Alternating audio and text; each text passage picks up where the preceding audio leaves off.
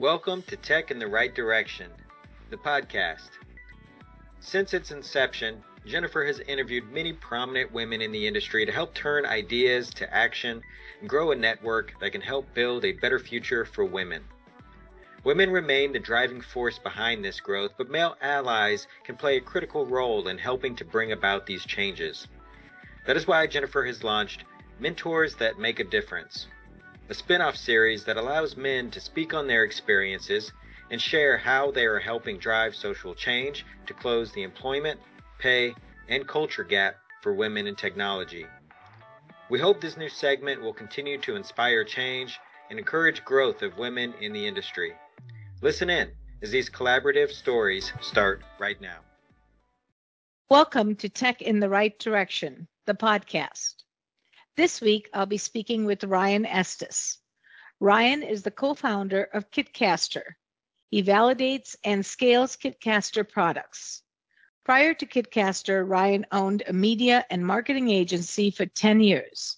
For 8 of those years, he has hosted the Founders Podcast Talk Launch. Consistently ranked in the iTunes Top 100 podcast, he has recorded 300 plus interviews with more than 250,000 downloads. Ryan, I'm so excited to have you on the Mentors That Make a Difference segment of our show. Thank you so much for being an ally for women in technology. Tell us more about you. Jennifer, thank you. I really appreciate being on the show. I'm super excited for this conversation. So a little bit about me. I'm kind of a simple guy. I'm an entrepreneur here in Denver. I'm a dad. I've got 2 teenage kiddos, and I'm a martial artist, among other things. But lately, I've been really into yoga, which has been feeling so good. Particularly, I mean, it's what are we in, mid-February right now, and just heating the bones with yoga has been what I've been all about. That's great. I loved yoga, but it was really tough on me. So now I'm doing Pilates instead. But are you doing the hot yoga? Yeah, there's core power yoga. So I don't know if there's kind of a lineage associated with it. Um, but generally the rooms are about 100 degrees and it Right. just feels extraordinary. Oh, God, I would love that. I'm going to have to look for a place that does that near me. So that's great. So, this podcast is focused on bridging the employment, pay, and culture gap for women in technology. What are you seeing in the industry today? Of women in technology. So, I'm in a unique position. I have a company called Kitcaster. And we book entrepreneurs on top podcasts. That's all we do is we take entrepreneurs and we put them on podcasts. And it's really fun because we get to see a broad spectrum of different entrepreneurs. Specifically, we work with funded startup founders, entrepreneurs with exits, C-suite executives. So prior to that, I had a founders podcast that I recorded 350 episodes of people talking about their entrepreneurial journey, and had the pleasure of interviewing dozens of women in tech and in STEM fields. And, I'm happy to say that, they're very successful, and it was really cool to hear about their story. And we do a lot of the same at Kitcaster. We have I think we've got maybe 125 clients, and I'd say probably, a third, if not half, are women startup founders. So we really work in a position to facilitate the conversations that they can have with not only the podcast host, but with that audience talking about their journey and kind of the problems that they're solving for. That's great. And I'm so glad that you give them a voice, on different podcasts so that we can really start to work towards together bridging that gap so that we can get more women into technology. Unfortunately, numbers are declining because through the pandemic, they've been leaving the workforce because there's so many demands on women with kids at home and learning at home and all of that becomes their responsibility. So we just have to keep encouraging and building that confidence to come back into the tech industry. Yeah, maybe you could educate me about that a little bit because that's kind of what I was seeing too, the statistics where they talk about, what that everyone left the job force and that there's the great resignation. Um, Hmm. but when you look statistically, it's like, well, actually, it just looks like a lot of moms, Yeah, yeah, stayed it's home really and that it wasn't like some mass exodus. It was just like it made sense for mothers to stay home because what are those true. kids going to do? I Right. was in a great position where my wife was able to stay home with my kids for through the kind of lockdown and pandemic. She's back to work now. But yeah, my son was in sixth grade for when everyone's kind of going to school from home and the instructions I remember from when they started doing school remote was like, hey, take a screenshot of this and email it to the teacher. And he's like, what's a screenshot? What's an Hmm. email? What are you talking Hmm. about? Right. So really for them to kind of be where they are now, which is, as well caught up as you could, it really took, a full-time commitment from my wife to work with them with online tutoring. So yeah, it's a lot of lessons were learned, and I think a lot of mistakes were made. Hopefully, we learned something that we can improve upon in the future for sure. Yeah, yeah, no, so that's so true. And you're very fortunate that you had a wife at home that could take care of that, right? Because the learning had to happen for your kids. And if you were not home to guide that, it's very difficult to do. And in many cases, parents didn't even have the knowledge to guide that process. So it was just very unfortunate. And hopefully things are starting to go in the right direction again. I agree, absolutely. So, what are some qualities in an ally that we should look for as we build allyship? Because, we need a support mechanism to get to equity. So, how can allies support us? What are some of your thoughts? How can allies support who? Women. Support women. Oh boy, I don't know. That's a big question. Maybe I'll break it apart a little bit, and maybe how I can support Mhm. women. Right, right. Particularly, I have personal interests because, I have a daughter and I have a wife and I have mothers. So of course I want to see them flourish and succeed. So I think that um, I'm certainly a person that has no shortage of opinions, but I think what's important, particularly if I'm speaking from a male perspective and I'm trying to understand a female perspective or anybody who's maybe like has something different to offer than me, Hmm. is just being really open to listening, and not trying to exert my opinion or maybe not even to form an opinion, Hmm. but to take the opportunity to listen to other perspectives, particularly maybe ones that don't align with me, and giving it an honest shot. So I think listening is a good first step. I think the second is probably good faith, is entering into, if it's a discussion or if it's maybe a touchy topic, that I'm entering in good faith, that I'm not trying to trap anybody in some kind of semantical mistake, or I'm not trying to um, begin with making any assumptions, but assuming that the person that I'm engaging with, or perhaps trying to help become an ally, is working from their own values and interests. And by relating to that, hopefully we can find some kind of understanding. And even if we don't ever find understanding, maybe we can be friends. I think one wonderful thing I love about what you're doing in podcasting and kind of my career in podcasting is that conversation has this component of human decency baked into it. Hmm. People will naturally kind of find common ground if given good faith. Hmm. So that's probably where I would start, is listening and just entering in to any kind of discussion with good faith.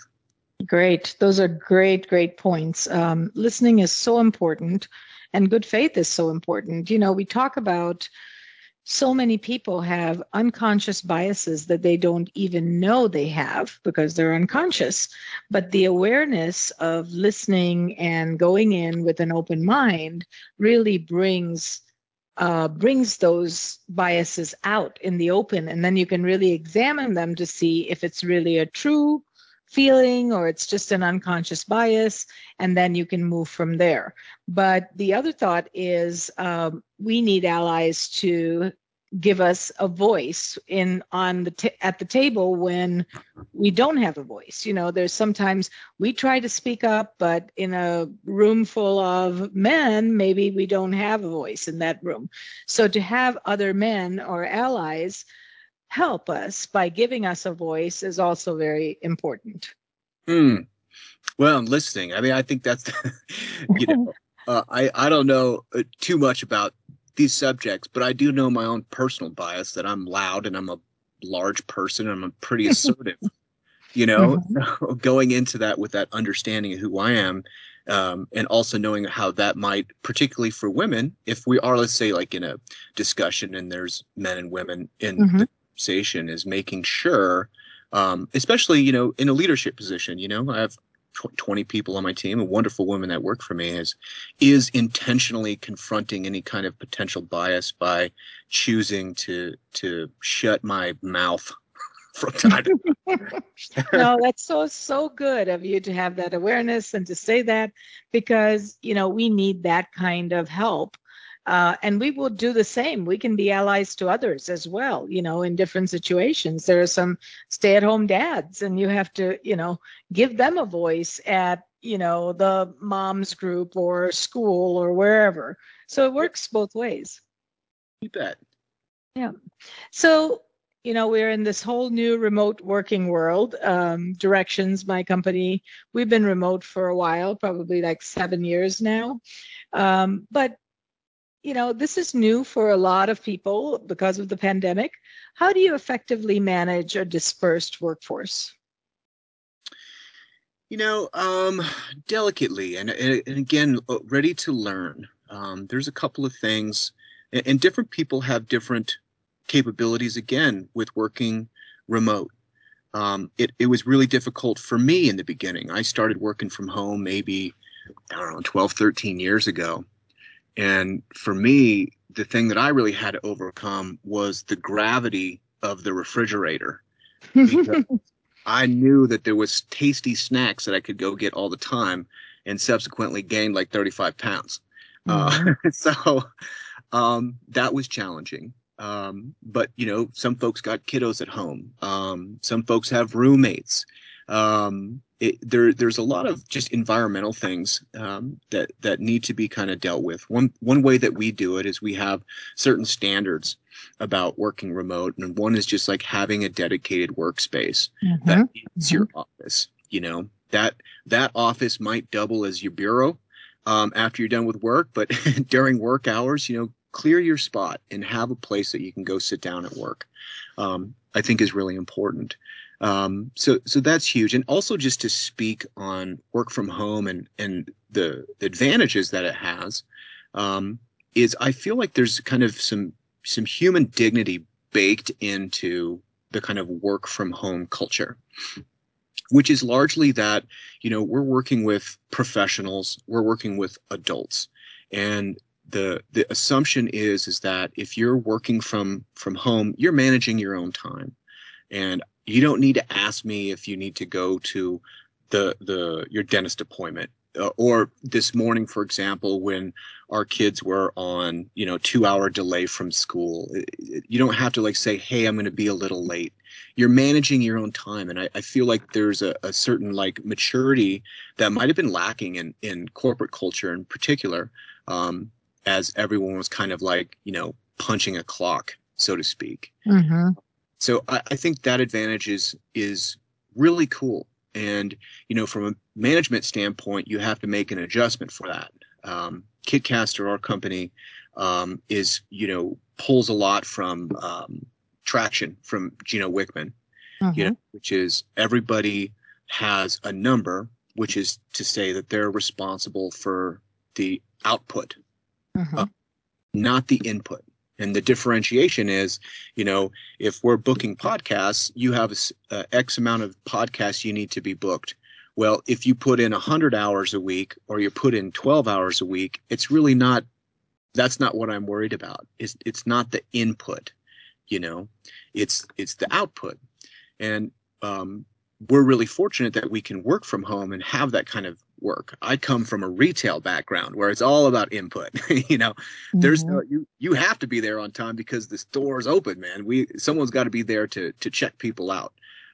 So now we have career paths that can facilitate work from home. So where I do think it's this great net positive, we're also careful to make sure that people don't get trapped in the gravity of the refrigerator or the gravity of, playing golf a little too much. Some people can, you give them an inch, they take a foot, and you want to make sure that they have the proper supports that a office environment can also provide people. So as we are organizing this work from home model, we were flirting with the idea of just going 100%, dispersed.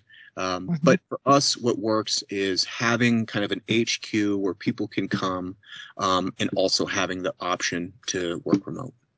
Yeah. And I think, different folks want different things, and so it's interesting because you think there's so much, so you think everybody wants to work from home, and that's not always the case. There are people that need to leave their home and environment and go to a different environment to be productive. And I've really learned that about people in the last probably 2 years, where I thought everybody would love to work from home. It's not the case. So I like the dedicated workspace. We do the same thing because, you can't have noise, you can't have distractions. Of course, through the pandemic, we all got more empathetic because, not only you worked from home, but your kids were now taking school from home. Maybe your spouse was working from home.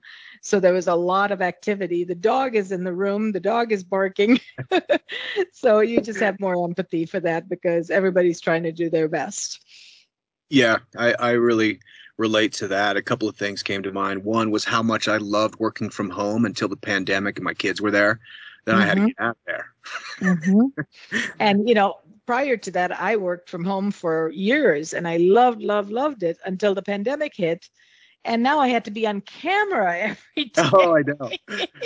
Yeah. I'm like, okay, so it's the same as getting up, getting ready, getting showered, starting your day, which is fine. But, I love just coming to my computer first thing in the morning with my cup of coffee and just working in my pajamas. But I don't do that anymore. Oh, yeah, I know. Now we got the Zoom culture. It's like, oh, Right. boy, I got to worry At least about my waist up, you got to background. have some business clothes on, right? Yeah, I was actually a little concerned about that. And I was like considering like this kind of nook in my house. It's like, well, maybe I could set this up. And then I had a Zoom call with a client and I was like, wow, she has an interesting jacket, but it was actually her comforter and she was just in bed. Oh. In bed on Zoom. I was like, oh, okay, all bets are off. Anything goes. Oh man, anything goes. Yeah, it's amazing, what people will say or do. So, did you know that there is an increase in the number of women leaving the tech industry? As a woman-owned business, Directions Training has made it our mission and passion to change this statistic. That's why Jennifer created this podcast. We showcase insight from everyday women for everyday women in the tech industry. Do you know other people that would benefit from tuning in? Share the link and help us drive the advancement of women in the tech industry. Do you have a journey or know of someone that our listeners would benefit from hearing about? Reach out to us at directionstraining.com/podcast. Don't forget to follow us on LinkedIn, Facebook, and wherever you find your podcasts. Now, back to the show. So tell me something about what is emotional traction? Can you tell us more? Yeah, you bet. Traction is something that I've been, from a business standpoint, has kind of been my specialty. Prior to Kitcaster, I had a company called Talk Launch, and we really focused on getting projects off the ground, so taking ideas and launching them to market. We did a lot of crowdfunding when that was kind of a viable source to launch products. So everything that kind of goes into that, from branding to advertising to web development, product development, all that good stuff. we worked in that capacity. And so, finding traction, and validating a product became almost like a language to me and maybe a lens that I saw things. So, emotional traction works in kind of a similar way, I suppose, in the sense that you have a subject that you need to validate. A lot of that might, if we're talking about an emotional state, is maybe kind of talking about what you were saying, which is like checking your personal bias. What is this emotional state arising from? Mm-hmm. And this can get a little esoteric, I suppose, because if you look at something, particularly emotions, in too deeply, the source might kind of be elusive, lack of a better word. So finding emotional traction is really kind of having the independence and liberty to experience and express emotion without attaching it to a particular source. Might be tormenting you. And this is challenging because there are obviously things that have happened in the past that will create emotion. But what I've found is to challenge myself in the sense that if an emotion arises, for me, traditionally, it's always been dealing with anger. Like, where does this anger come from? Well, prior to some work in this area, I might say like, well, I can look into the past and this, and this happened, and that's making me angry. Likewise, I could look to the future and say, well, what if this happens? What if that happens? I can't imagine a world where this is happening. That's making me angry. But kind of on some introspection, I found that like really what I'm doing is I'm experiencing emotion, and then I'm just validating it by kind of creating, I don't want to say an excuse, but finding a scaffolding to hang my anger on. And now finding emotional traction is to allow an emotion, particularly a big emotion like anger, to exist, examine it in my body, be curious about it, but try not to attach it to things that have happened to me in the past or projections of a potential future. And what I found is with these kind of techniques, these kind of practices, it shortens the duration of negative emotion, for example. Very interesting. So, for me, when I started working with that, with anger, I was able to find myself, if I was upset for some reason, let's say for 2 or 3 days, maybe by kind of observing it in this manner, that might shorten to 1 day. And with extra work, it might shorten it to half a day. And with extra work, it might shorten it to an hour, a minute, or, I guess the ultimate goal is just a second. That's amazing. So when you say that you feel the emotion, but then you examine it, tell me, are there a series of questions you ask yourself, or how are you examining it? Are you thinking like, where is this coming from? Why did it initiate? Tell me a little bit more about that. You bet. I bring it into like a real somatic experience. So introception. So anger, the way it arises in me is I can feel warmth on the back of my neck. I can feel the blood rushing to my cheeks. I can feel like acute visual awareness where kind of my field narrows in, like it's almost like a predation kind of response. So if I can notice like, oh, you're getting angry, what I'll do is go into my body and try and feel the sensation of that on the back of my neck. What does it feel like? Does it feel like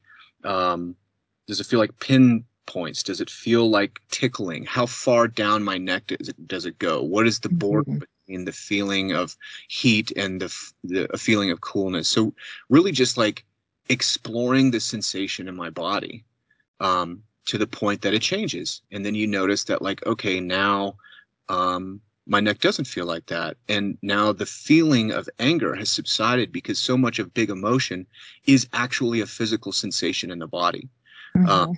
So particularly this has been important with work because anger is something, that kind of is thrust upon us within a different delta, you know. Right, right. But let's say, for example, you get kind of an email that comes in hot, and it's Mm-hmm. somebody's upset, and they say this, and this.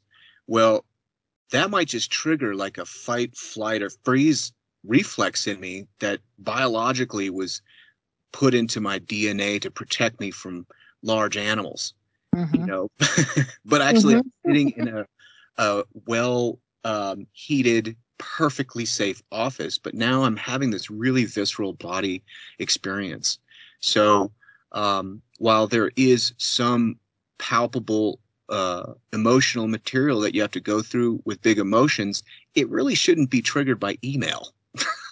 Right, right. So by using some of these techniques, I think allowed me to be more productive um, and also like kind of a, back to the kind of good faith is like entering in to relationships online with that good faith and assuming positive intent. Even if something is very blatantly rude, you know, it just might be like, Mm-hmm. you know, maybe they're having a bad day. I don't know what's going on in their world, so I don't need to be reacting in some kind of visceral, emotional way. I love that. I'm going to have to practice that and understand it. And especially when it's stressful, like stress when, you might be talking about anger, but for me, stress is a big thing. And then your body feels a certain way. And really to examine it and try to eliminate it would be awesome. I Yeah, love this. absolutely, and it's the hard work to do, you know. Yeah. Yeah. And there's a great acronym of it's SAD, which is stress, anxiety, anger, addiction, and depression. So Mm. it's sad. Yep. Yep. That Um, is so true. and we all have these, you know, and there's ways I think, particularly maybe in our professional career, that gives us glimpses of some of this heavier material that we can work through and practice with in our professional lives that hopefully, you know, spills over into our personal lives and gives us a little bit of soothing. Yeah, that's great. So, I'm a visionary, I'm an entrepreneur, and I constantly come up with new ideas of ways to do things. And then I spurt it out to my staff, and they need to process it. What are some of the best practices that you've used to prioritize ideas? Yeah, this is a good one because entrepreneurs are my people. And Mm-hmm. we are we are, you know, like butterflies hopping around from one flower to the next. Mm-hmm. And it can be a little destabilizing, you know. So I think that what's been helpful for me in my career, particularly as I'm balancing ideas and what I should be doing, what I shouldn't be doing, is kind of putting some rules around it, you know, just because of a couple facts. One, you don't want to waste a bunch of money in a project that is doomed. Mm-hmm. But two, you don't want to waste time more than anything because you only have so much time, you know. Mm-hmm. And so what we're doing, particularly if you have responsibilities, you have a family, that you need to make the most of your time. So for me, I've created kind of a series of validations that keep me on track with my ideas. And that is, you know, to kind of a gut check, you know, is this fun? What I'm working on? Mm-hmm. Mm-hmm. Is this of service? And does it make money? Mm-hmm. Those are Right. three things. And I can kind of go into that a little bit, but also there's an organization of ideas because what's kind of also interesting about ideas is if you look where ideas come from, that's also kind of mysterious. They Mm. come from inspiration. They come out of the void, and you have this idea. And that, in my opinion, no matter how ridiculous, in my experience, my ideas are, there needs to be a home for that. And Mm-hmm. the home needs to be not in my brain. Because the other thing about ideas is if you're chewing on something for too long, it kind of holds back some other stuff. So what I do is I use a Trello board, which is folks aren't familiar with the Trello board. It's basically if you imagined taking Post-it notes and just putting them across your desk, left to right. Trello board is a digital representation of that. Okay. And what I do is each of those Post-it notes, we'll call it on the Trello board, represents a different idea. And then I can stack and organize ideas underneath that would Mm-hmm. support that let's say a business idea. And then I organize the Post-it notes from left to right, the ones that I'm prioritizing. So if you go look at my Trello board, the things that's furthest pinned to the left is what is getting the majority of my, time, energy, and money investment. And as you trickle to the right are ideas that are, not as relevant to what I'm trying to do. If you get all the way to the furthest right, then there's this idea of a spinning soap dispenser that is in a walk-in shower that I just have this vision for that I probably will never work on, but it's got a home on this Trello board. Right, right. I love that. So, Now, do the right ones move to the left ever? absolutely. Mm-hmm. Sometimes Mm-hmm. stuff jumps way to the front of the line. Mm-hmm. So, and it just depends on how it's working through that validation process, because a lot of times, for me, if it's not fun, I'm just not naturally going to want to do it. You know what I Right. mean? So, I have to prioritize that. It has to be of service because I believe that I'm on this planet to help people, and if I don't feel like it's helping and it's not of service, then I just don't have time for that.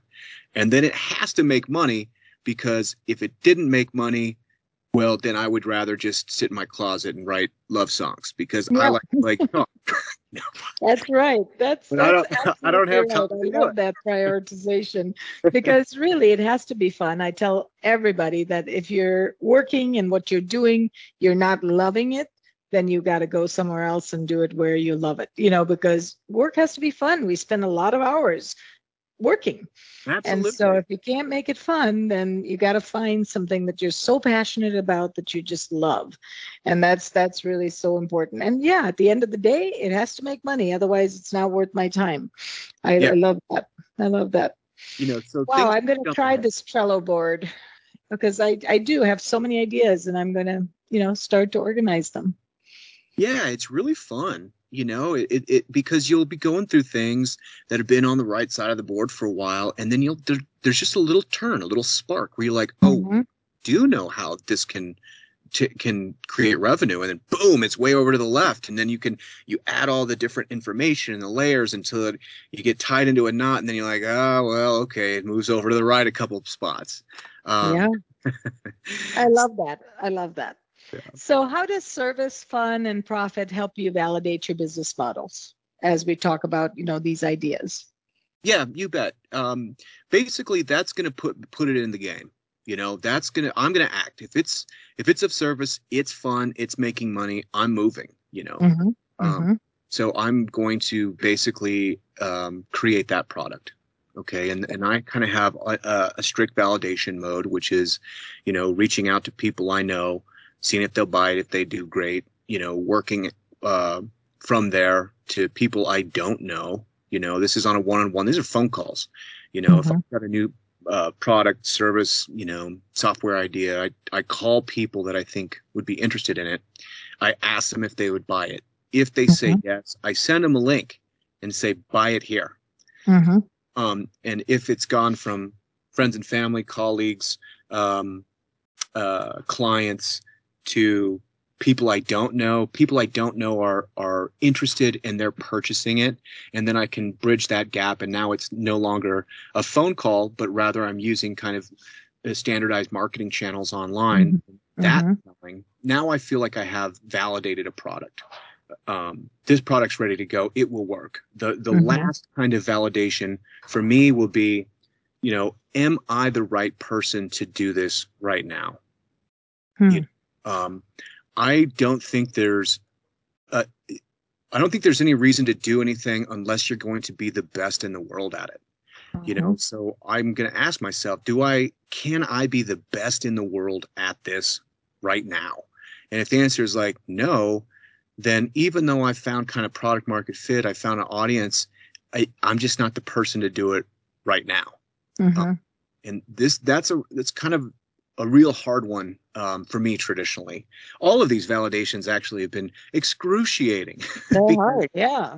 when you're putting ideas down, it's there's a real identity component where you've gone out Mm-hmm. on a limb and you told people I was going to do X, Y, Z, and you went out and did it, it didn't work out. And now you gotta own that. People are gonna ask you about it. So there's a feeling that if the idea didn't work, well, man, that means I didn't work. So kind of working through some of that personal material can be really challenging. You don't want to feel like a failure. You have to create a distance between, the success of the product and the success of you as an individual. Right. No, that's so good. Because, you have to fail in order to succeed. People don't understand that sometimes. They are so hard on themselves. But if you don't try different things, you're never going to get there. You'll be always wondering, what if, what if, what if? And so I always say, when a child learns to walk, they don't just start walking, they fall quite a few times before they really start walking. And then they start running because now they've got it down pat. So you gotta start small and then take it, along the path. So that's great. Yeah. So in closing, and Ryan, I've really enjoyed our conversation so much. But in closing, what advice would you give to a woman considering a career in the tech industry? Oh boy. I've loved this conversation too, Jennifer. I really appreciate it. One piece of advice that I gave my daughter is to go find the person that's doing the job you're interested in and ask them how to get there. My daughter's a freshman in high school, and talking to her about college, and she's, I think like anybody, their hopes and dreams, you're a little timid about it, and she's like, well, I really want to go to college in Hawaii. As a father, my heart drops because how tuition is for like the University of Hawaii. But what I told her, I was like, well, you know what? There's an admissions counselor that works at the University of Hawaii, and she can create a map for you to get there. And that map may be really hard, but it's not shrouded in mist. The opportunities and potential for particularly women in technology are extraordinary. I've met amazing women founders that have raised tens of millions of dollars, of people that believe in what they're doing. It's out there, and these women are vocal, So I think the biggest thing is recognizing like your hopes and dreams are timid, but finding bravery and then acting and finding that person that's doing the thing that you want to do and ask them for a map. And then you can make a determination on your own whether you want to take those steps. Yeah, no, I love that. To have some kind of a framework or a roadmap or a journey map to show you what that path looks like, to see, okay, am I ready to jump into this? Is this something I want to do? But technology has so much opportunity for women today, and technology is just not always coding. There's so many different types of jobs within technology that women just are stellar at. So great advice. Thank you, thank you, thank you. Can you share with our listeners how they can get a hold of you? Absolutely. If you're interested in Kitcaster services, check out kitcaster.com. If you want to go on podcast, that's a great place to do it. If you want to reach out to me directly, LinkedIn is a great spot. If you, my name's Ryan Estes, and you can kind of punch that in there. I'm affiliated with Kitcaster. You should be able to see my plaid shirt. And I would be more than happy to speak to any of your listeners or people that are interested in anything we covered today. Great. Well, thank you, Ryan. This was an honor to have you on the show, and I really, really enjoyed our conversation. Hopefully we can have you back again soon. I would love that, Jennifer. Thank you so much. Thank you for listening to Tech in the Right Direction. Please take a minute to subscribe or follow so that you never miss an episode. Also, don't forget to like, share, and comment. Thank you. See you next week. From IT skill enhancements to end-user adoption training, Directions Training is your resource to help optimize the effectiveness of your technology investments. Over 500,000 students have taken advantage of our wide selection of technology and business training solutions, covering the most popular applications today, such as Microsoft 365, Azure, Windows 10, and more. As a podcast listener, we invite you to take advantage of an exclusive offer. Receive 30 days of free access to our Microsoft official curriculum, on-demand courses for IT professionals or end users. Visit us at www.directionstraining.com/podcast to claim this offer today. Hurry, this offer is only available for a limited time.